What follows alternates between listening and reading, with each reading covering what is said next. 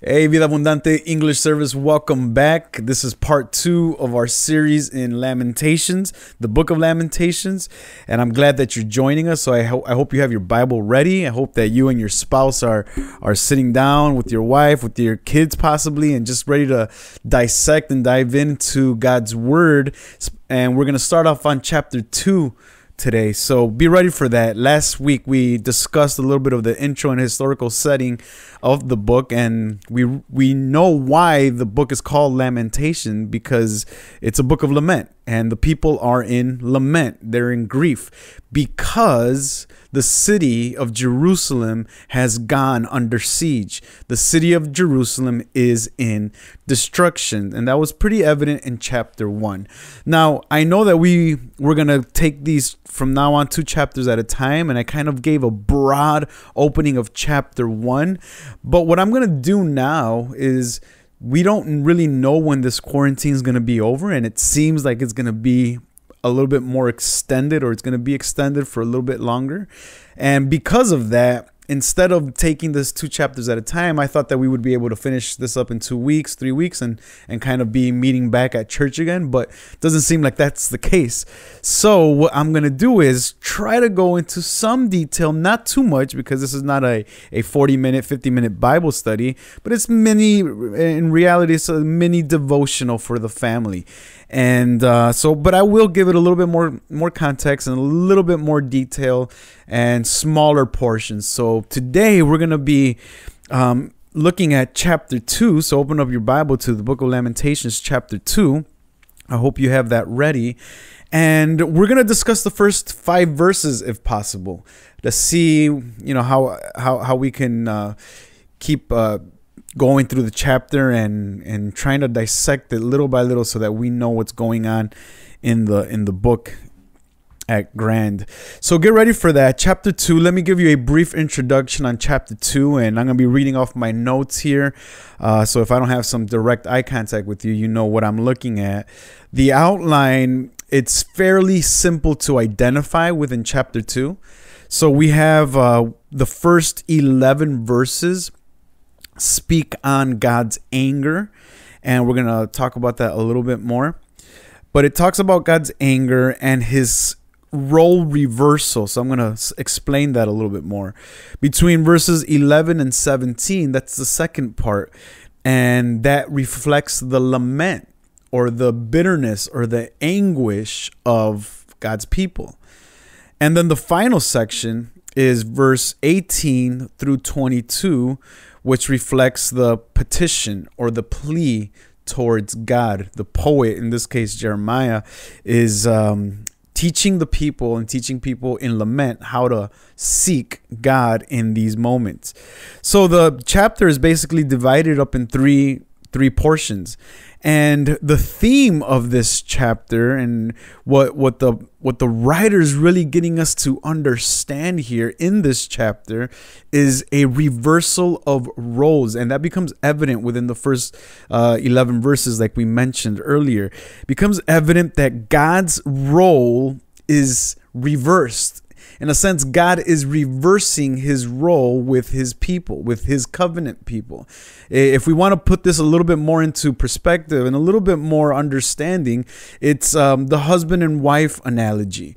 We have a husband that has a specific role, and the wife has a specific role in the marriage. And in this case, if we were to say the husband were to completely be the opposite of what he's supposed to be in the marriage, this is what God is doing with his people. He is changing his role. Instead of loving, he will become a God that hates. Instead of protecting, he will be the one that pursues. Instead of being merciful, he will be the one expressing his wrath. So there is a change in dynamic in the relationship. And once again, this is put in the context of a relationship. And that's why the people are so in lament. They're in extreme agony because they've lost the relationship they've had with their father, or in this case, their husband, and being Jerusalem, the representation of the wife.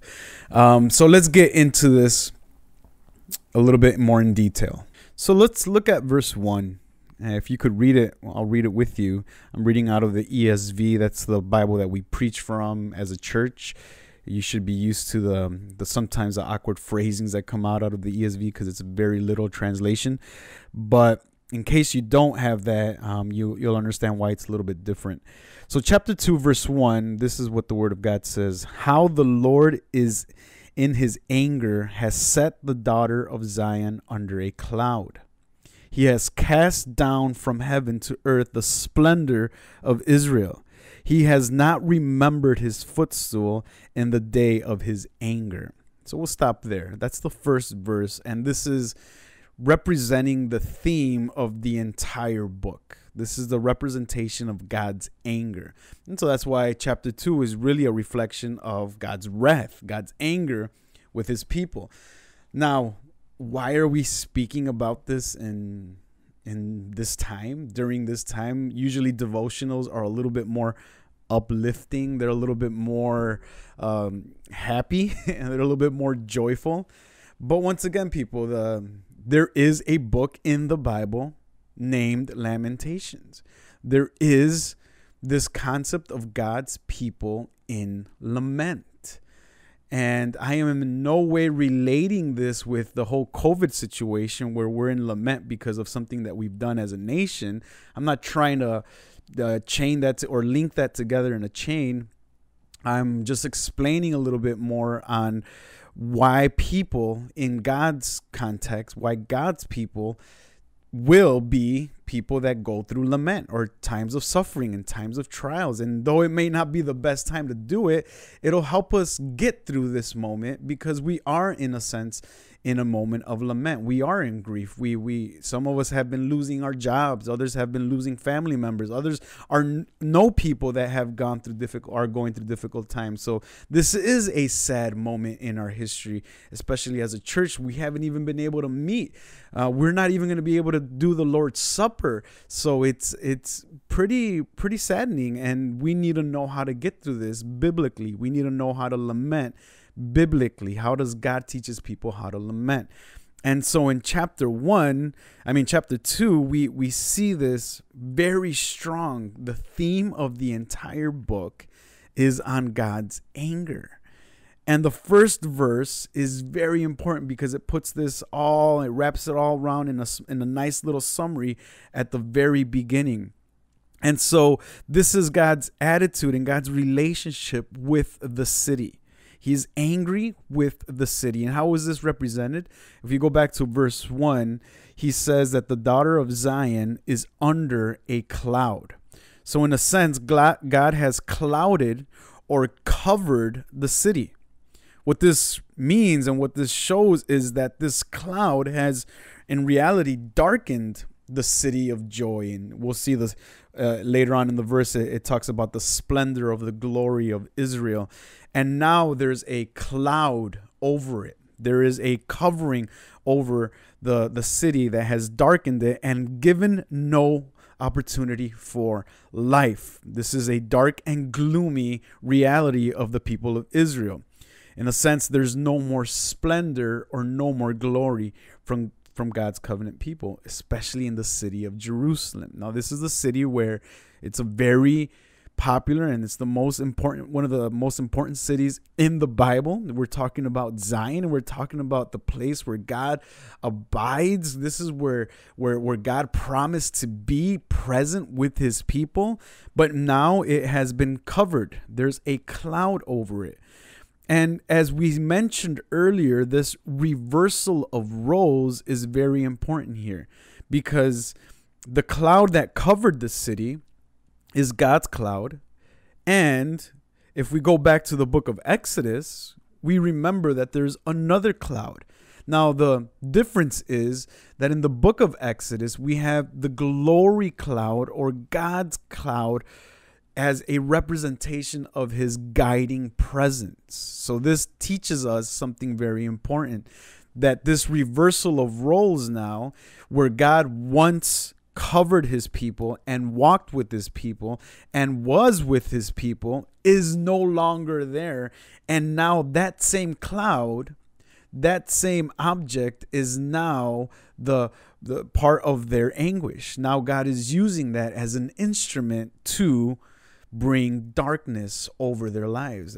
And this becomes difficult to understand. And once again, in the modern contemporary church culture, we don't like hearing that God is like this.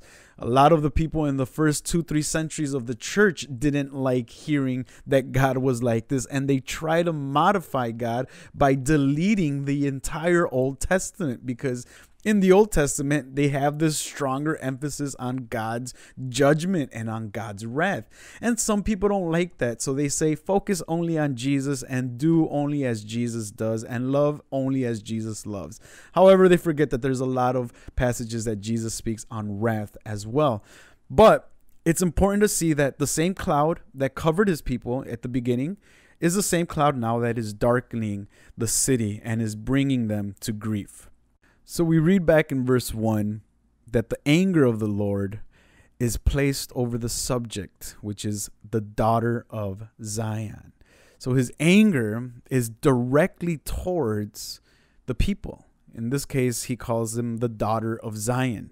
Now, any father who has a daughter at home immediately can come to that point of realization that they want to protect their daughter. A daughter in the hands of the father is a protected child. It's someone that is weaker than the father. It's someone that needs protection and cannot survive on their own for the beginning parts of their lives. And so the father does everything in his power to protect that weaker human being, his young daughter. In this case, the language that is being used in the Hebrew poetic sense, it brings that attention to the daughter of Zion has no more protection from the father. In this case, he's angry, and he's angry with the daughter of Zion. So he offers no more protection, and he offers her no help in time of anguish. And most importantly here, friends, is it may be a little bit hard to swallow, but it's the father that's bringing down the wrath. It's the father that's bringing the pain. And yes, it's a difficult image to bear, but this is God. And we always have to remember, and I've repeated this consistently. If you've been here in church, you've heard me say this a grand amount of times, where God isn't good by what he does. It's everything that God does is good. And so we don't qualify or judge God by what he does. It's his very nature to do good things. So in this case, the father has removed the protection from his daughter. And we'll go further into this. I mean, God goes further into this, and the writer goes further into this anger by the complete rejection that he has towards his city, towards his people, and to the daughter of Zion. If we keep reading here, if we take it from the top again, how the Lord in his anger has set the daughter of Zion under a cloud. He has cast down from heaven to earth the splendor of Israel. He's literally rejected his city, his people, Israel. They've been rejected, and they've been thrown away from heaven. They've been thrown out. And so this goes deeper into the heart of the issue. God, before in the Genesis, even with Abraham, chooses and elects. And then in Moses' time, the people of God are the chosen people that walk with him and that are liberated from slavery. And now God is rejecting these people. Once again, we get this concept of role reversal. God is reversing everything that he accomplished, or everything that he was with his people. The relationship he had with them has now been reversed. Where he once chose and accepted, now he rejects and throws away. But it goes further. The last part of the verse says, he has not remembered his footstool in the day of his anger. Now, what does this mean? This is all imagery. This is all the recollection of everything God has been and has done for his people throughout the entire history of his covenant people. And so what he does here is not only rejects his people, but he also doesn't remember them. Now think about this again. If we're going to use the marriage analogy again, Think about the husband who no longer remembers his wife. Think about years of marriage, and then in one instant, there is no more memory of that marriage. There's no more memory of that spouse. And this is God rejecting his spouse, rejecting his daughter, rejecting his people, and now not remembering who they were. So remembering is a word that is used in covenantal terms. If you remember in Genesis chapter 8, verse 1 with Abraham, and in Exodus with Moses, God remembers his covenant and therefore returns favorable upon them. He remembers what he promised, and then he does graceful acts towards his people. So in a sense, when God remembers, it's because God is going to do something positive or reaffirm or bring protection or bring blessings to his people. But in this case, God chooses not to remember. He is rejecting his covenantal role here as his people's protector. He rejects them. And the footstool only represents, and we can read this in First Chronicles, it's a representation of the Ark of the Covenant. And we know what the Ark of the Covenant means because in First Chronicles, we understand it as the place of his presence. This is where God abided with his people. This is where he lived in Exodus, in the tabernacle within the Ark of the Covenant. It is where God's presence was.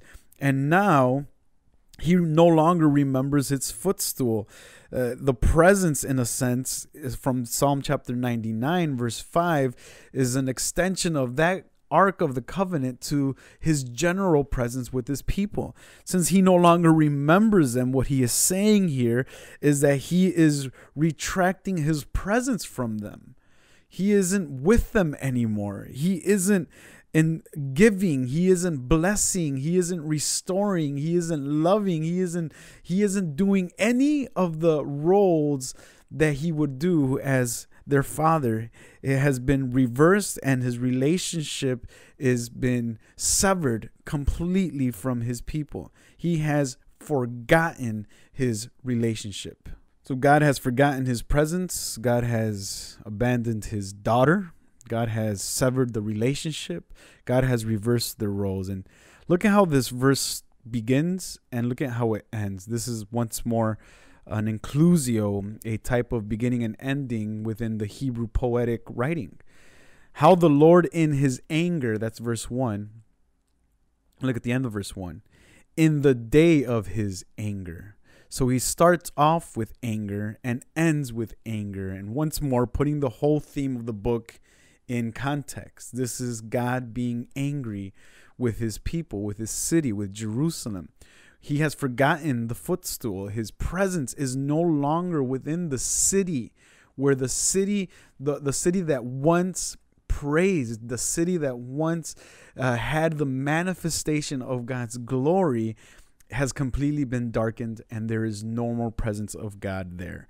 So from beginning to end, God is angry with his people. So that just serves to show the emphasis on what this really means. So this, friends, was the summary of the entire book within one verse. And like I said, we were going to take this 2 chapters at a time. But as you can see, time has gone by and we've only been able to really dissect one verse. But I want to take this not too slow, but also not too fast. Depending on how this quarantine goes, we'll be able to dive deeper into the book of Lamentations. I think it's going to be helpful for us. And once again, this is God's book. This is God's presence with his people here with us, even in lament. So although we're studying God's wrath, remember, this is chapter 2. This isn't the end of the book. We will explore and see what God does towards the end of the book. But Vida Abundante Church, especially all the English people, I'm glad that you were able to tune in and keep watching, hang in there. I know it's a little bit difficult when we're at home trying to study and trying to pay attention, but hang in there and really carve out some time. And my prayer is that we begin to, that this time during quarantine and during this epidemic and circumstance that we've been going through, that we can really learn how to spend time in devotion with God. Maybe you and your wife, if you're married, haven't carved out times together at home during the week to spend in a devotional. Maybe that's been foreign to you, and now you're starting, or it's the beginning of something new in your life. So I really recommend that you do that as well for yourself. This should be a personal journey with you, where you pick up the Word of God and spend moments alone with God in prayer and in devotion. It's very helpful, and every single person here needs it. Until we see each other again, we'll be seeing each other through Facebook and through our online presence, but we're praying for that return that we will have as a church, where we will get to celebrate and worship together again. We miss you and can't wait to see you.